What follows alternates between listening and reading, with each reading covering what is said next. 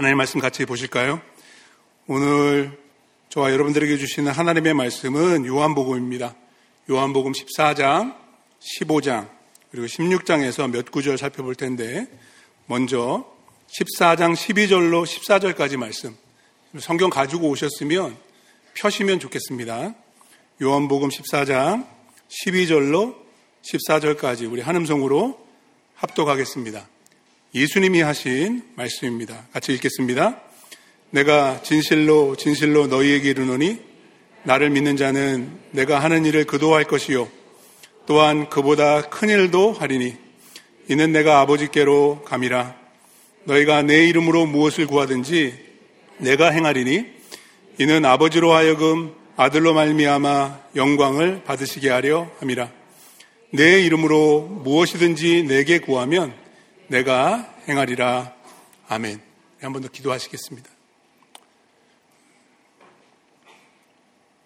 주님의 음성 듣기 원합니다. 사람의 말을 듣는 것이 아니라 예수님의 말씀을 듣고 싶습니다. 2000년 전에 십자가에 달려 돌아가시기 전날 밤 하신 이 말씀들을 성령을 통하여 성경으로 오늘 우리에게 말씀해 주시옵소서. 요한복음의 말씀을 통해 예수님을 만나기 원합니다. 주의 은혜와 그 진리를 삶으로, 마음으로 경험하기 원합니다. 주님이 단에 세우신 주의 종이 심히 연약하고 부족함을 누구보다 잘 아십니다. 십자가 그늘 아래 가리어 주시고 오직 복음의 영광만이 드러나는 귀한 시간 되도록 성령님 주장하시고 역사해 주옵소서.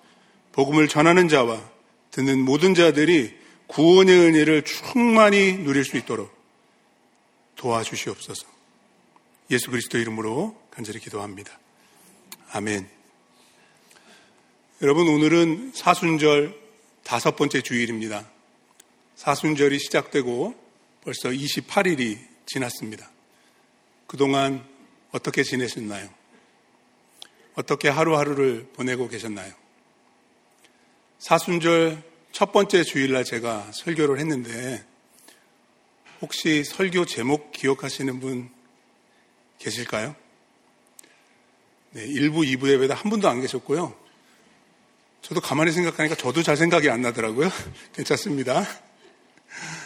네, 예수를 생각하는 40일이었습니다. 히브리서 3장 말씀을 가지고 사순절 동안 예수님을 깊이 생각합시다. 제가 그렇게 말씀을 전했는데, 여러분 예수님 생각 많이 하셨습니까?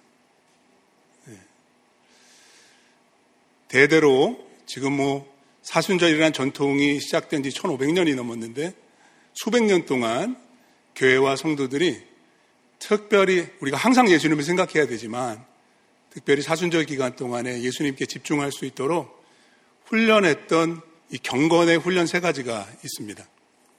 산상수훈 마태복음 6장에서 예수님께서 강조하신 3가지이기도 한데요. Pray, fast, and give.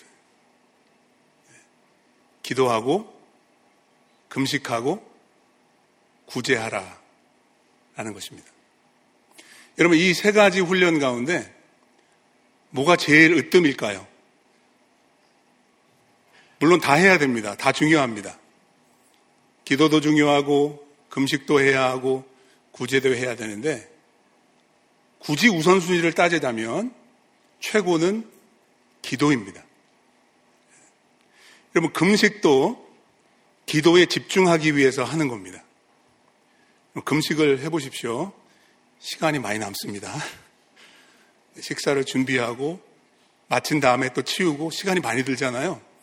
금식하면 기도할 수 있는 시간을 확보할 수 있습니다. 뿐만 아니라 금식은 절제입니다. 나를 위해서 소비하는 것들을 줄이는 거예요. 그리고 구제할 수 있어요. 나를 위해 사용하던 것들을 남을 위해서, 저희 하이포 쉘터 같은 거 하잖아요. 사순절에 한다는 것은 굉장히 큰 의미가 있습니다. 그래서 기도를 위해 금식하고 금식하면서 구제할 때 사순절다운 사순절, 예수님을 더 깊이 생각할 수 있다는 것이죠. 이제 사순절이 12일, 딱 2주 남았는데요. 다음 주일은 종료주일, 그리고 곧바로 고난주간 특별기도회가 시작이 되는 이 시점에서 우리 모두가 다시 예수님을 생각하고 그렇게 할 수 있도록 더욱 기도에 집중하는 모두가 되기를 간절히 바랍니다. 지난주부터 무슬림을 위한 30일 기도가 시작이 되었죠. 라마단 기간이거든요. 무슬림들은 금식합니다. 그리고 기도합니다. 하루 5번씩 기도합니다. 여러분, 저희들 더 기도에 힘써야 되지 않겠습니까? 네. 우리가 믿는 복음이 진리라고 확신한다면 말입니다. 진리를 위해서 그 진리 대신 길이요 진리요 생명이신 예수님께 우리의 시선을 고정하고 더욱 기도에 힘쓸 수 있어야 합니다. 어떻게 기도하면 좋을까요? 여러분들이 이미 기도하고 있는 좋은 방식이 있습니다. 대부분 우리는 기도를 마칠 때 예수님의 이름으로 기도합니다. 아멘. 이렇게 합니다. 저는 그렇게 하는데 여러분들도 그렇게 하시나요? 근데 그게 왜 그렇게 기도를 하는지, 왜 예수님의 이름으로 기도하고 도대체 예수님의 이름으로 기도를 한다는 그 의미가 무엇인지 여러분들 잘 알고 하고 계시는지 모르겠습니다. 여러분, 기도는 열려라 참깨가 아닙니다. 잘 아시죠? 여러분, 기도는 도깨비 방망이가 아닙니다. 금 나와라 뚝딱, 은 나와라 뚝딱이 아니에요. 예수님의 이름으로 기도한다는 것은 무슨 마법의 주문을 외우는 게 아닙니다. 근데 우리가 잘 모르고 있다는 거죠. 우리가 예수님의 이름으로 기도하는 그 이유는 예수님의 말씀으로 기원합니다.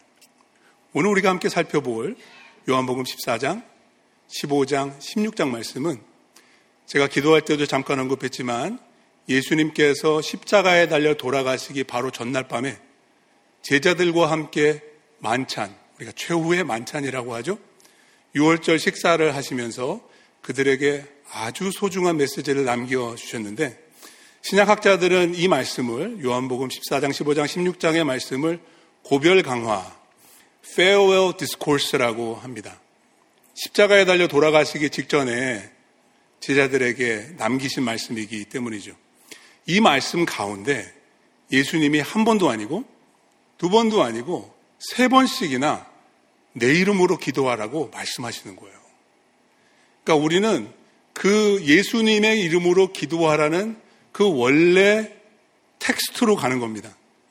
예수님이 이런 이유로, 이런 의미로 예수님의 이름으로 기도하라고 하셨으니까 우리가 그거 배워야 되는 겁니다. 그리고 그렇게 기도에 힘써야 합니다. 그게 무엇인지 오늘 한번 깊이 묵상해 보는 시간이 되기를 원합니다. 첫째로 우리는 하나님께 영광을 돌리기 위해 예수님의 이름으로 기도해야 합니다. 그게 그런 뜻입니다. 내가 원하는 것을 얻기 위해서 예수님의 이름으로 기도하는 게 아니라 하나님께 영광 돌리기 위해서 기도하라고 그 이름을 우리에게 주셨다라는 말씀입니다. 우리 요한복음 14장 말씀 다시 한번 한 절씩 천천히 살펴보도록 하겠습니다. 12절 말씀 보십시오. 예수님이 하시는 말씀입니다. 내가 진실로 진실로 너희에게 이르노니 나를 믿는 자는 내가 하는 일을 그도 할 것이요 또한 그보다 큰 일도 하리니 이는 내가 아버지께로 감이라. 예수님은 아버지께로부터 오셨습니다. 요한복음은 그 말씀으로 시작합니다. 태초에 말씀이 계셨고 그 말씀이 하나님과 함께 하신 그분이 하나님이신데 말씀이 육신이 돼서 우리 가운데 거하셨다. 하나님의 아들이 인자가 되셨다고 이 복음서는 기록해주고 있습니다. 하늘로부터 우리에게 오신 그분이 하늘에 계신 아버지께로 다시 돌아가신다고 오늘 본문에서 말씀하십니다. 내가 아버지께로 간다. 그 말은 무슨 뜻일까요? 십자가의 고난과 죽음을 의미합니다. 그냥 승천하신 게 아니잖아요. 이제 그날 밤이 다 지나기도 전에 예수님은 붙잡히십니다. 온갖 모진 고통과 고문을 다 당하시고 십자가에 못 박혀 죽으십니다. 성금요일 6시간 동안 십자가에 달려 계셨습니다. 그 고통을 다 당하시고 숨을 거두셨습니다. 그리고 사흘 만에 부활하시고 제자들과 40일 동안 같이 하시다가 그들이 보는 눈앞에서 승천하십니다. 예수님 지금 그 얘기하고 계십니다. 내가 아버지께로 간다. 너희들은 이것을 믿는 자들이 되어야 한다는 거죠. 본문 말씀 다시 한번 12절 잘 보세요. 내가 진실로 진실로 너희에게 이르노니 나를 믿는 자는 복음을 믿는 것입니다. 십자가를 믿는 것입니다. 부활을 믿는 것입니다. 아직은 믿지 못합니다. 아직은 알지 못하지만 이 일들이 다 이루어질 것이라고, 내가 아버지께로 간다라고 예수님 말씀하셨고, 이 제자들은 지금 요한복음 14장이잖아요. 13장에서 가룟 유다가 어둠 속으로 떠납니다. 지금 11제자만 남아있어요. 진짜 제자만 있는 거예요. 그들에게 말씀하십니다. 나를 믿으면, 복음을 믿으면, 십자가 부활을 믿으면, 승천하신 주님을 믿으면 어떻게 되나요? 12절 말씀 다시 한번 보세요. 나를 믿는 자는 내가 하는 일을 그도 할 것이요. 여러분, 예수 믿으면 예수님이 하신 일을 하게 되는 줄로 믿습니다. 그 일이 무슨 일인가요? 하나님 나라에 속한 일입니다. 예수님은 놀라운 기적들을 많이 행하셨습니다. 우리도 기적을 행할 수 있다, 이런 말이 아니죠. 여러분, 요한복음에 보시면 예수님이 행하신 많은 일들 가운데 7가지 표적만 골라서 기록을 남기고 있습니다. 그 표적은 하나님의 나라가 여기 있다, 하나님의 나라가 도래했고 완성되어 새 하늘과 새 땅이 올 것이다 라는 것을 사인처럼 보여주는 거예요. 예수님 그래서 그 일을 하신 거예요. 그래서 그 일을 하시면서 복음을 선포하셨죠. 그래서 나를 믿는 자가 내가 하는 그 일을 할 것이라는 말씀은 하나님의 나라의 일을 하며 천국 복음을 전하는 것을 의미하는 거죠. 예수 믿으면 해야 됩니다.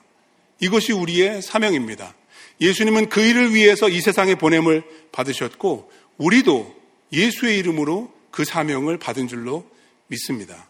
근데 믿어지지 않는 내용을 그 다음에 더하십니다. 그게 다가 아니에요. 나를 믿는 자는 내가 하는 그 일을 그도 할 것이요. 이것도 감당하기 쉽지 않은데 말입니다. 성경을 계속 보세요. 예수님 뭐라고 하시나요? 또한 그보다 큰 일도 하리니. 여러분 별로 놀라지 않으시네요. 그건 놀랄 만한 일입니다. 기절초풍할 일이에요.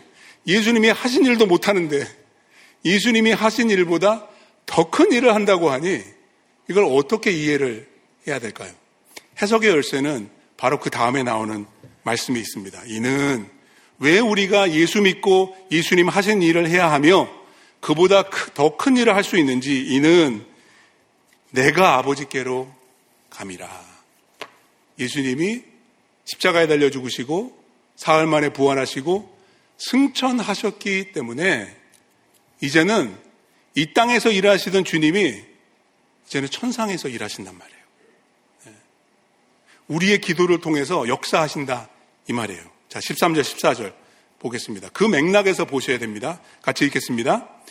너희가 내 이름으로 무엇을 구하든지 내가 행하리니 이는 아버지로 하여금 아들로 말미암아 영광을 받으시게 하려 함이라.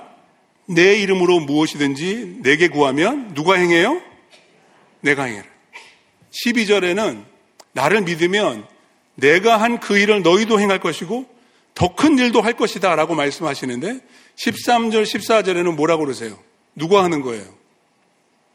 우리는 기도하고 우리는 예수님의 이름으로 기도하고 그렇게 기도하면 우리를 통해서 그분이 하시는 거예요. 차이점은 이겁니다. 성육신 하신 예수님께서 이 땅에 계셨을 동안에는 지상 사역을 본인이 직접 감당하셨어요. 근데 예수님께서 이제는 부활 승천하셔서 우리를 통해서 주님의 일을 행하게 하신다. 근데 누가 하는 거예요? 우리가 행하는 거지만 궁극적으로는 예수님 말씀하신 내가 행하리니. 내가 행하리니. 그럼 언제 우리가 하는 일이 주의 일이 되나요? 우리가 예수님의 이름으로 기도할 때, 여러분 예수님께서 복음 사역을 하실 때 그 놀라운 기적들을 행하시며 천국 복음을 두루 전하실 때 수많은 사람들이 예수님을 따랐지만 성령으로 거듭나고 구원받은 사람들 거의 없었어요. 그 무리들은 다 예수를 버렸어요.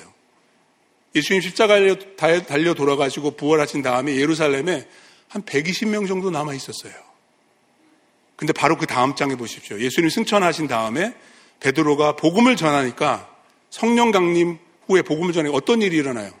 3,000명이 회개하고 돌아오는 일이, 놀라운 일이, 크고 놀라운 일이 벌어지잖아요. 예수님이 하시지 못했던 일이에요. 예수님이 계실 때는. 근데 어떻게 그런 일이 벌어졌어요? 베드로가 한 거예요? 베드로를 통해서 주님이 하신 거예요. 내가 행하리라. 내가 행하리라. 중요한 거는 무엇을 위해서 주님이 그 일을 행하시느냐. 13절 말씀 보십시오. 이는 아버지로 하여금 아들로 말미암아 영광을 받으시게 하려 함이라. 하나님께 영광을 돌리기 위해서 우리가 예수의 이름으로 기도하면 주님이 행하시는 줄로 믿습니다. 고린도전서 10장 31절 말씀에 보십시오. 그런즉 너희가 먹든지 마시든지 무엇을 하든지 다 하나님의 영광을 위하여 하라. 여러분들 무슨 일을 하고 계십니까? 집안에서 가사 일을 돌보고 계십니까? 아니면 사업장에서 영업을 하고 계십니까? 아니면 누구의 고용원으로서 남의 일을 도와주고 계시나요? 회사에 가시나요? 사무실 컴퓨터 앞에 앉아서 하루 종일 일을 하고 계신가요? 무슨 일을 하든지 하나님의 영광을 위해서 하십시오. 여러분, 예수 믿는 사람들은 다르게 일해야 됩니다. 우리에게는 영원한 소망이 있기 때문입니다. 우리의 자랑을 위해서 일하는 것이 아니라 하나님의 영광을 위해서 일해야 됩니다. 그러기 위해서 기도해야 합니다. 그 일이 주께 영광이 되도록 기도에 힘써야 합니다. 예수의 이름으로 기도하는 겁니다. 아들을 통해 아버지께서 영광 받으시도록 기도할 수 있어야 합니다. 구약성경 역대상 9장 말씀해 보시면 바벨론의 포로로 끌려갔다가 다시 예루살렘으로 귀환한 남은 자들에 대한 족보가 나옵니다. 제사장들과 레위인들인데요. 그 중에 한 사람, 제 눈길을 끄는 한 사람이 있습니다. 31절에 나오는 레위인인데 한번 같이 읽어보겠습니다. 고라 자손 살룸의 맏아들 마띠디아라 하는 레위 사람은 전병을 굽는 일을 받았더라. 무슨 일을 했다고요?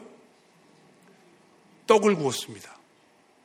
레위기에 보시면 하나님께 드리는 제사 가운데 대부분은 짐승을 잡아서 태워서 드리는데 말입니다. 곡식을 빻아서 드리는 소제라는 게 있었습니다. grain offering이라는 게 있었어요.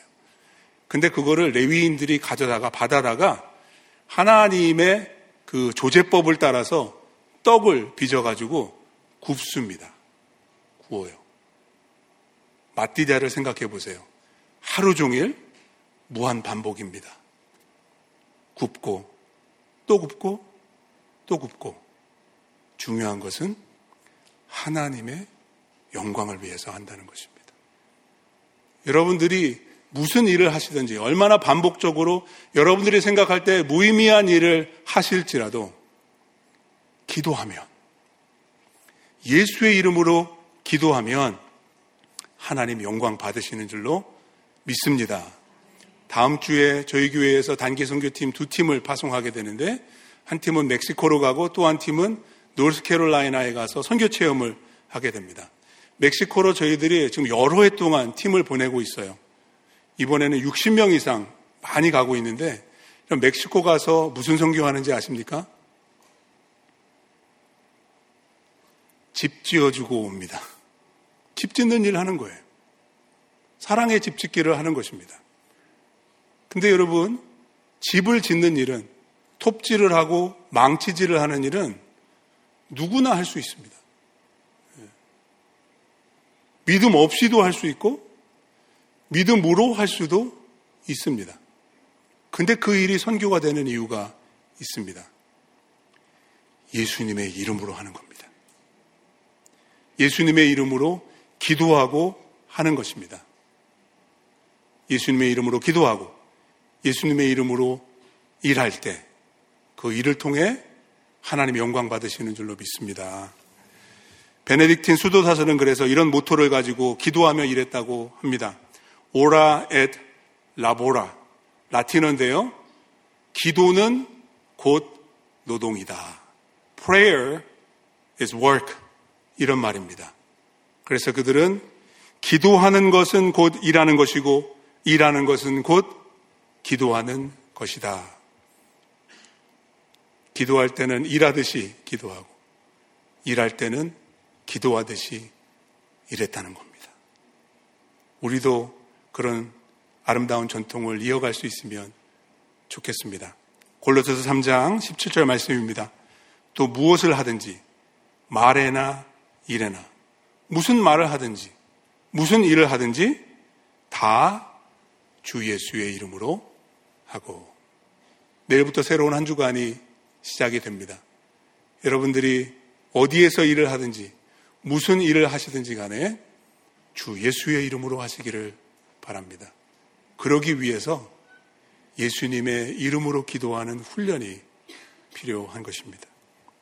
둘째로 우리는 열매를 거두기 위해 예수님의 이름으로 기도에 힘써야 합니다. 15장으로 가겠습니다. 요한복음 15장 16절 말씀 같이 한번 읽겠습니다. 너희가 나를 택한 것이 아니요 내가 너희를 택하여 세웠나니 이는 너희로 가서 열매를 맺게 하고 또 너희 열매가 항상 있어 내 이름으로 아버지께 무엇을 구하든지 다 받게 하려 함이라. 예수님의 고별설교 가운데 두 번째 언급입니다. 예수님의 이름으로 기도하라고. 그 기도는 하나님이 응답하신다고 약속해 주십니다. 여기서 무엇을 구하는 기도인가요? 요한복음 15장은 너무나도 유명한 포도나무 비유의 이야기입니다. 예수님은 포도나무시고 우리는 가지이기 때문에 가지는 열매를 맺어야 한다는 거예요. 여러분들 포도나무를 아시지만 포도나무라고 하기보다는 덩쿨이라고 해야지 맞습니다. 포도나무 가지는요, 목재로 쓰지도 못하고 잘 타지 않기 때문에 땔감으로도 적합하지 않습니다. 포도나무 가지가 있는 이유는 하나님께서 그렇게 만드신 이유는 열매 맺으라고 하신 것입니다. 이것은 비유입니다. 자, 그 열매가 무엇인지 말씀을 통해서 좀 파헤쳐 보도록 하겠습니다. 5절 말씀 보세요. 15장 5절입니다.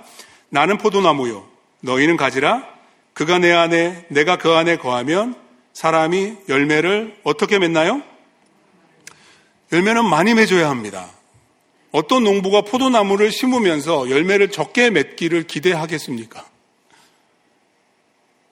비유적으로 포도나무가 되시는 예수님은 가지된 우리의 삶을 통해서 많은 열매를 거두기 원하십니다.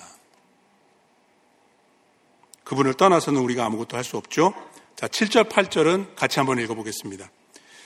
너희가 내 안에 거하고 내 말이 너희 안에 거하면 무엇이든지 원하는 대로 구하라. 그리하면 이루리라. 뭘 구하라는 걸까요?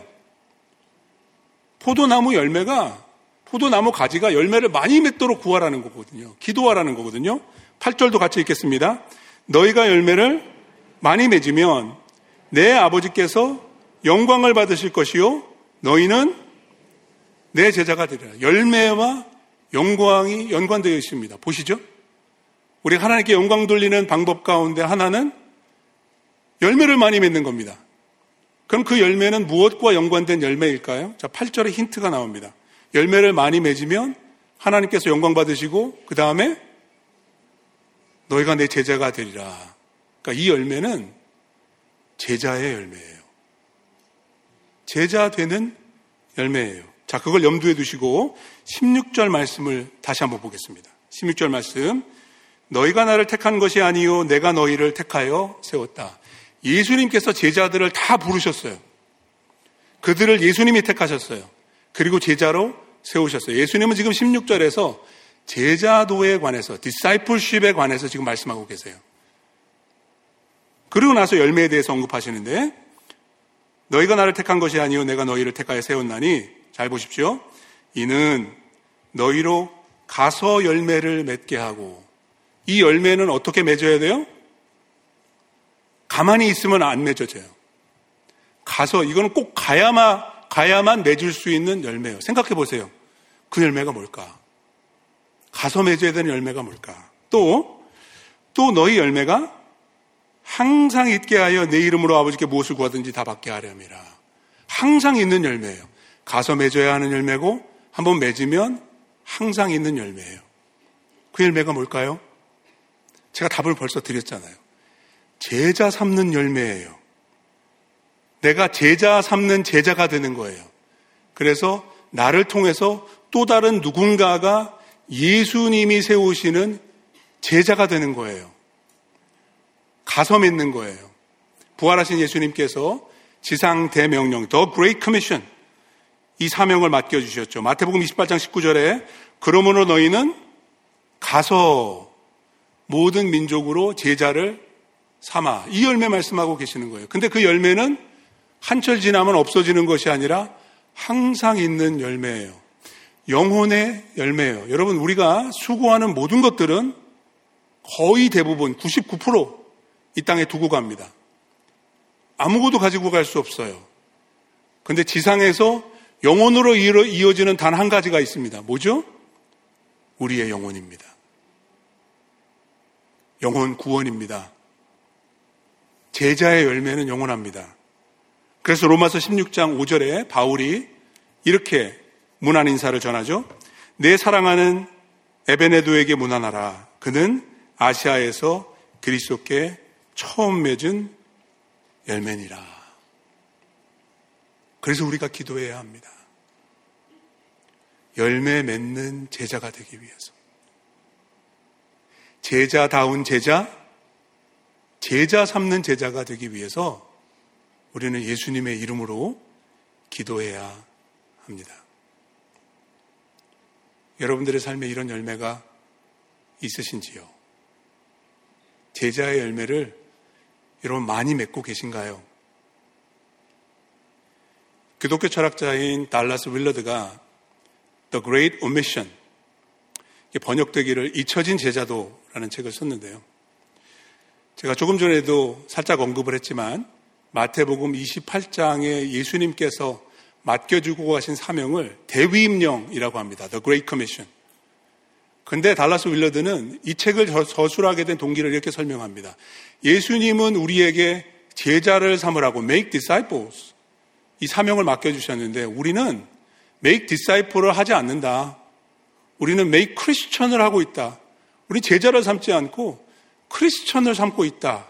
그래서 Great Commission이 아니라, 위대한 사명이 아니라 Great Omission, 위대한 누락이 되고 말았다라고 그는 말합니다. 달라스 윌러드의 말을 여러분들 경청해 보시기 바랍니다. 제가 읽어드리겠습니다.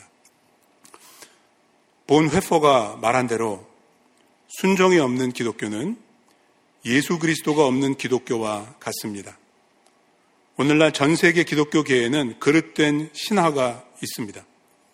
바로 제자가 되지 않고도 신자일 수 있다는 신화이지요. 은혜를 받으면 순종을 면제받는 것이 아닙니다. 은혜에 의해 올바른 순종이 시작될 수 있습니다. 이 시대 교회에는 뱀파이어 크리스천들이 너무나 많습니다. 뱀파이어 크리스천이란 우리 구원을 위해 필요한 그리스도의 피에만 관심이 있을 뿐, 그리스도인으로서 순종하며 제자가 되어 합당한 삶을 사는 것에는 전혀 관심이 없는 크리스천들을 지칭하는 말입니다. 우리 시대 최대의 명제는 제자도를 회복하는 것입니다. 여러분 스스로에게 질문해 보십시오. 나는 제자입니까? 보다 구체적으로 나는 제자 삼는 제자입니까? 나는 열매 맺는 제자입니까? 쉬운 일은 아닙니다. 하지만 반드시 해야 될 일입니다. 반드시 해야 됩니다. 주님 앞에 빈손 들고 가지 않으려면 주께 드릴 열매 가득 안고 가려면 예수의 이름으로 기도해야 됩니다. 이것이 사명입니다, 여러분. Please don't miss out. 절대로 놓치지 마십시오, 여러분.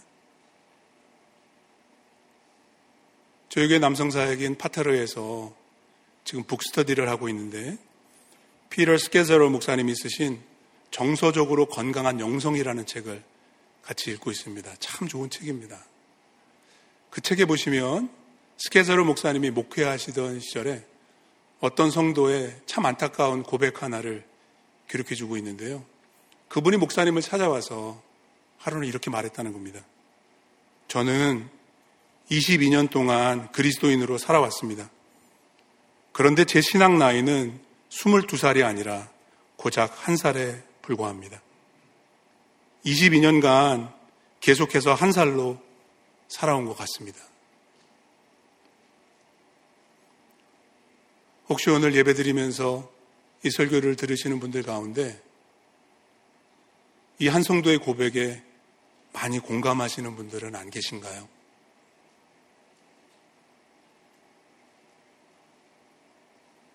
수십 년 신앙생활을 하면서도 마치 제자리 걸음하듯이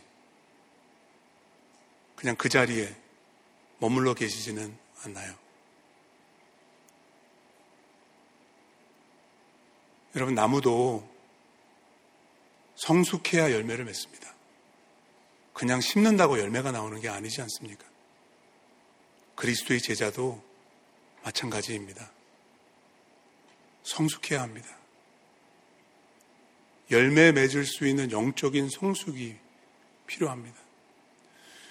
여러분, 열린문 장로교회에는 여러분들이 양육을 받고 제자로서 훈련을 받을 수 있는 기회가 참 많이 있습니다.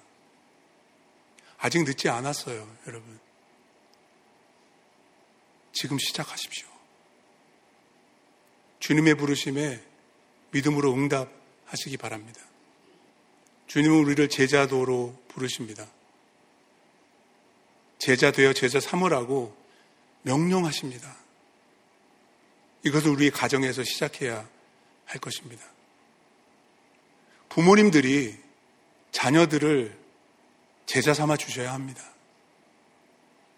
교회에서도 마찬가지입니다. 우리의 다음 세대들을 위해서 우리 주일학교에 그로브 중고등부에 그리고 여러분들보다 연배가 10년, 20년, 30년 연하의 다음 세대들을 위해서 여러분들 제자가 되어주시고 열매가 되어주시기를 부탁합니다. 제자의 열매를 풍성히 거둘 수 있도록 먼저 예수님의 이름으로 기도하기를 힘쓰는 우리 모두가 되기를 바랍니다. 그리고 끝으로 세 번째, 우리는 기쁨을 누리기 위해 예수님의 이름으로 기도해야 합니다. 기도를 통해서 우리는 하나님께 영광을 돌릴 수 있습니다. 하나님은 우리가 열매를 많이 맺으면, 제자를 많이 삼으면 영광을 받으십니다. 그리고 그렇게 기도하다 보면 기쁨이 옵니다. 기도의 기쁨을 맛보게 됩니다. 예수님이 그 말씀을 하려고 하시는 거예요. 이제 16장으로 가겠습니다. 요한복음 16장 22절 말씀 먼저 보겠습니다. 지금은 너희가 근심하나. 예수님이 이 말씀을 하셨을 때 제자들은 근심하고 있었습니다. 예수님이 아버지께로 간다고 그러시는데 어떻게 따라갈 수는 없다고 하시니까 그들은 그 의미를 이해할 수가 없었습니다. 그리고 바로 그 다음날 그들이 상상할 수도 없었던 그런 극적인 사건이 벌어지게 되죠. 그들은 더 큰 근심에 휩싸이게 될 것입니다. 지금 그 얘기 하시는 거예요. 제자들은 근심합니다. 고난당하시고 십자가에 못 박혀 죽으실 그 주님을 보면서 그들은 크게 근심할 것입니다. 근데 예수님께서 계속해서 이어서 이렇게 말씀하시죠. 내가 다시 너희를 보리니. 무슨 말씀이죠? 지금 부활하신다는 거예요. 십자가는 끝이 아니라는 것입니다. 부활의 영광이 기다리고 있고 다시 예수님께서 그들을 찾아오시겠다고 말씀하십니다. 부활하신 주님을 만나면 어떻게 되나요? 자, 22절 말씀 계속 보시면 너희 마음이 기쁠 것이요 너희 기쁨을 빼앗을 자가 없으리라. 부활하신 주님이 우리에게 약속해 주시는 기쁨이 있습니다. 세상에서 얻을 수 없는 기쁨입니다. 세상에서도 한정적인 쾌락은 있습니다. 재미가 있습니다. 근데 금방 실증이 납니다. 그 즐거움은 결코 오래가지 않습니다. 우리 어린 자녀들을 두신 부모님들 해피밀 사줘 보세요. 얼마나 해피한가요? 오래가지 않습니다. 근데 주님은 이렇게 말씀하십니다. 내가 십자가에 달려 죽어서 사흘 만에 부활하고 승천하면 영원한 기쁨을 주겠다고. 그 누구도 그 무엇도 빼앗을 수 없는 기쁨을 소유할 수 있다고 말씀하십니다. 그럼 그 기쁨을 우리가 어떻게 누리게 될까요? 자, 23절, 24절에 답을 주시는데 그 답은 다름 아닌 기도입니다. 기도하면 기쁨을 맛볼 수 있다는 것입니다. 자, 23절, 24절 같이 한번 읽어보겠습니다. 그날에는 너희가 아무것도 내게 묻지 아니하리라. 내가 진실로 진실로 너희에게 이르노니 너희가 무엇이든지 아버지께 구하는 것을 내 이름으로 주시리라. 지금까지는 너희가 내 이름으로 아무것도 구하지 아니하였으나 구하라. 그리하면 받으리니 너희 기쁨이 충만하니라. 예수님 계속해서 이제 세 번째 말씀하십니다. 내 이름으로 구하라고. Pray in my name. 이거는 대단한 클레임이 아닐 수가 없습니다. 그럼 하나님 앞에 가서 제 이름으로 기도하면, 김효선 목사 이름으로 기도하면 아무것도 없습니다. 예수님 말씀하십니다. 너희가 이전까지는 한 번도 이렇게 기도하지 않아요. 예수 그리스도의 십자가와 부활의 그 능력과 그 영광은 새로운 기도의 차원을, 그 지경을 열어주는 것입니다. 제자들도 한 번도 이렇게 기도해 본 적이 없어요. 근데 예수님 말씀하십니다. 내가 부활하면, 내가 승천하면 이제부터는 내 이름으로 기도하라고. 내 이름으로 기도하라고. 그럼 어떻게 되나요? 구하라 그리하면 받으리니 너희 기쁨이 충만하리라. 여러분, 기도하지 않으면 누릴 수 없는 기쁨이 있습니다. 기도가 가져다주는 기쁨이 있습니다. 그 기쁨을 아시는지요? 이런 찬송가가 있습니다. Sweet hour of prayer. Sweet hour of prayer. The joy I feel. The bliss I share. 이게 어떤 찬송인지 아시나요? 내 기도하는 그 시간, 그때가 가장 즐겁다. 정말 그렇게 기도하시는 분들이 몇 분이나 계실지 궁금합니다. 혹시 여러분 기도하다가 이런 기쁨을, 누구도 빼앗아 갈 수 없는 그 기쁨을, 예수님 말씀하시잖아요. 너희 기쁨이 충만하리라. 이 충만한 기쁨을 기도를 통해 맛보아 보신 분들이 계신가요? 제가 두려운 거는 많지 않은 것 같아서. 왜 그럴까요, 여러분? 기도가 왜 힘들까요? 기도가 왜 즐겁지 않을까요? 여러분, 우리가 하는 일이나 악기를 배운다든지 아니면 운동을 처음 배운다든지 어떤 기술을 처음 시작할 때는 즐겁지 않습니다. 다 해보셔서 알잖아요. 힘듭니다. 괴롭습니다. 심지어는 고통스럽기까지 합니다. 근데 그 단계를 넘어야 되는 거죠. 계속 연습하고 계속 실천하고 계속 훈련하다 보면은 실력이 쌓입니다. 그리고 그 다음부터는 내가 원해서 합니다. 하는 것이 즐겁습니다. 제가 아는 어떤 분은요, 취미로 어려운 수학 문제를 푸신대요. 이해가 안 되시죠? 네? 그러니까 우리는 그만한 수학의 경지에 다다르지 못했어요. 그래서 그걸 몰라요. 그 기쁨을 몰라요. 근데 그 기쁨을 아는 사람들이 있어요. 여러분, 다른 기쁨은 몰라도 다른 거 뭐해서 즐거우신 거는 잘 모르겠지만 예수님께서 말씀하시는 너희 기쁨이 충만하리라. 내 이름으로 기도하면 그 기쁨을 기도를 통해 누리실 수 있기를 주의 이름으로 축복합니다. 다윗이 이 기쁨을 알았거든요. 여러분, 시편에는 거의 절반이 다윗의 기도입니다. 시편은 기도의 책인데 다윗이 기도했을 때는 무슨 좋은 일이 있어서 즐겁고 기쁜 일이 많아서 그렇게 기도한 게 아니에요. 대부분은 괴롭고 힘들고 어려워서 기도하는 거예요.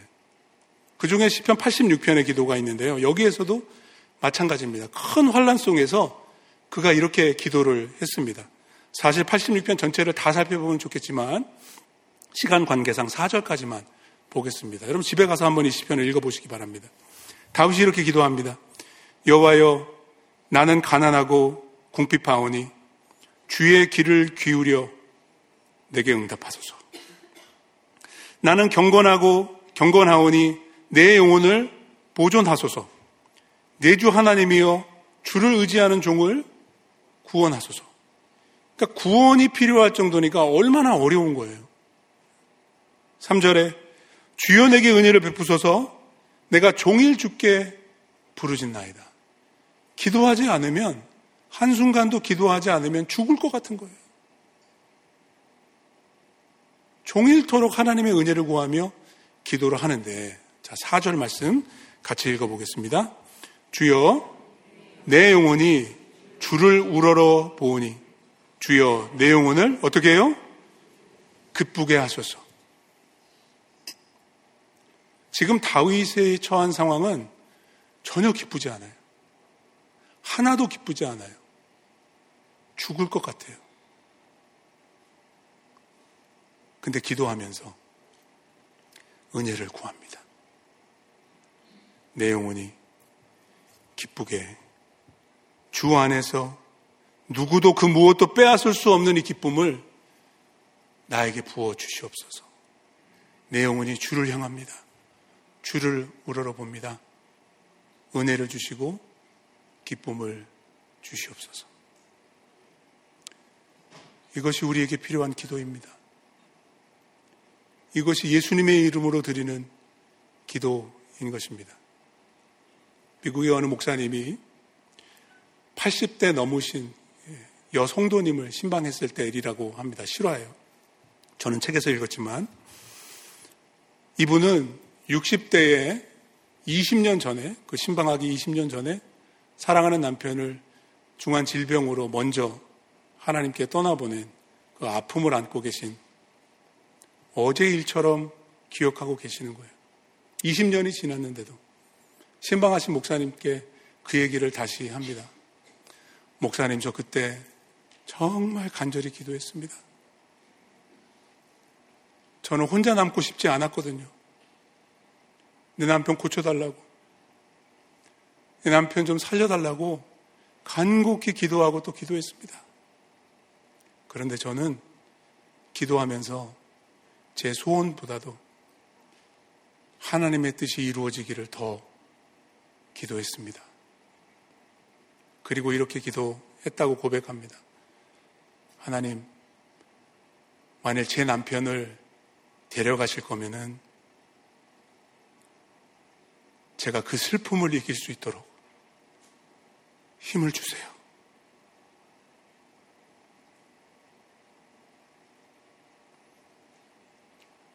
하나님은 20년 동안 그 기도를 날마다 순간순간마다 응답해 주셨다는 것입니다. 이 세상의 그 무엇도, 그 누구도 빼앗아갈 수 없는 그 기쁨을, 슬픔을 이기는 그 은혜를 더해 주셨다라는 것입니다. 오늘 예배드리는 성도님들 가운데 이 은혜, 이 기쁨이 필요한 분들이 아마도 계시리라 생각합니다. 하루하루가 전쟁 같고 하루하루가 너무나 힘들고 고통스러워서 그 다음날 해가 뜨는 것이 두려워지는 그런 분들도 계십니다. 답은 기도밖에 없습니다. 예수님의 이름으로 기도하는 것입니다. 기쁨을 누리기 위해서, 열매를 거두기 위해서, 영광을 돌리기 위해서 기도할 때 우리를 위해서 지금도 기도하고 계시는 그 주님의 능력과 역사로 우리는 모든 것을 견디고 이겨낼 수 있습니다.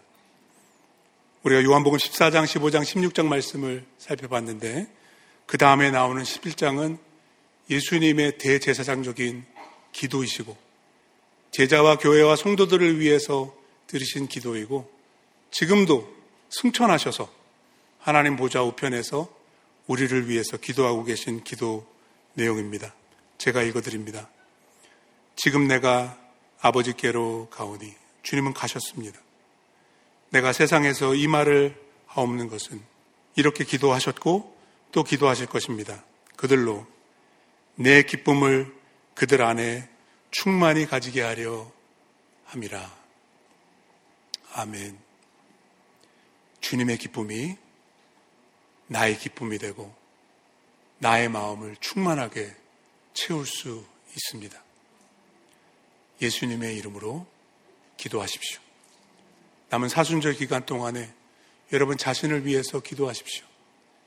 기도가 필요한 가족과 이웃들을 위해서 기도하십시오. 예수님의 이름으로 기도하여 하나님께 영광 돌리고 제자 열매 많이 맺으며 기도를 통해 모든 상황 속에서 기쁨을 맛보고 누릴 수 있는 저와 여러분들, 우리 열린문장로교회 모든 성도님들 되시길 주의 이름으로 축복합니다. 기도하겠습니다.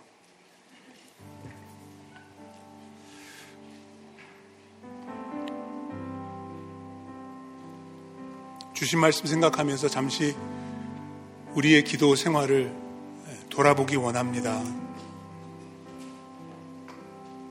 정말 오랫동안 예수님의 이름으로 기도합니다. 아멘.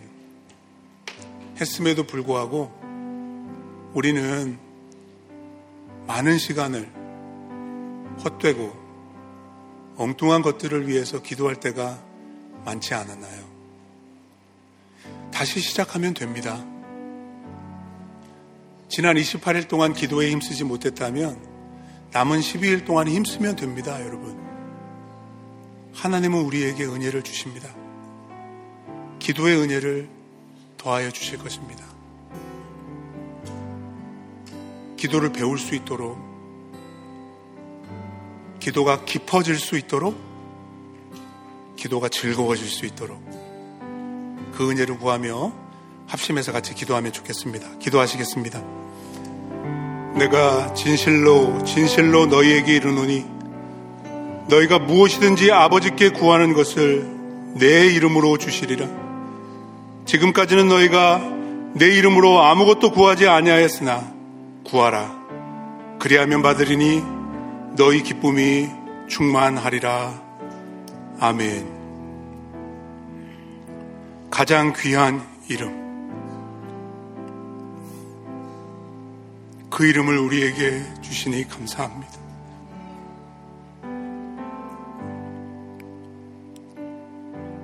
그 이름을 높이 부를 수 있는 영광스러운 특권을 주셔서 감사합니다. 하지만 하나님, 우리는 그 이름을 너무나도 하찮고 너무나도 헛된 것들을 위해서 부르짖을 때가 많이 있었음을 반성합니다.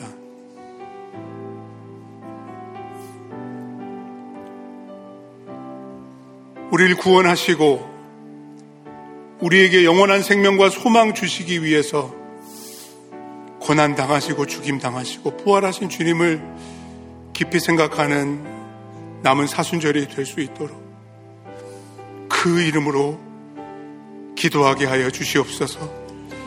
기도를 다시 배울 수 있도록, 처음부터 다시 시작할 수 있도록 성령으로 교훈하여 주시옵소서. 나의 자랑이 아니라 하나님의 영광을 구하기 원합니다.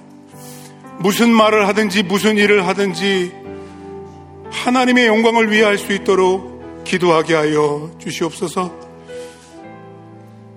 이 세상에 다 두고 가야 할 썩어 없어질 것들을 위하여 애쓰는 것이 아니라 가서 맺을 열매, 항상 있을 열매, 제자되어 제자 삼는 열매를 위하여 힘쓰기를 원하오니 주님 그 은혜를 우리에게 더하여 주시옵소서. 특별히 아무리 둘러봐도 기뻐할 만한 그러한 이유 찾아볼 수 없는 상황 속에서 오늘도 주 앞에 주의 이름으로 기도하는 우리 성도님들을 위로하시고 붙들어 주셔서 주여 내 영혼이 주를 우러러 보오니 주여 내 영혼을 기쁘게 하소서. 슬픔을 견디고 고난을 이길 수 있는 그보다 더 크고 놀랍고 풍성한 기도의 기쁨을 부어 주소서.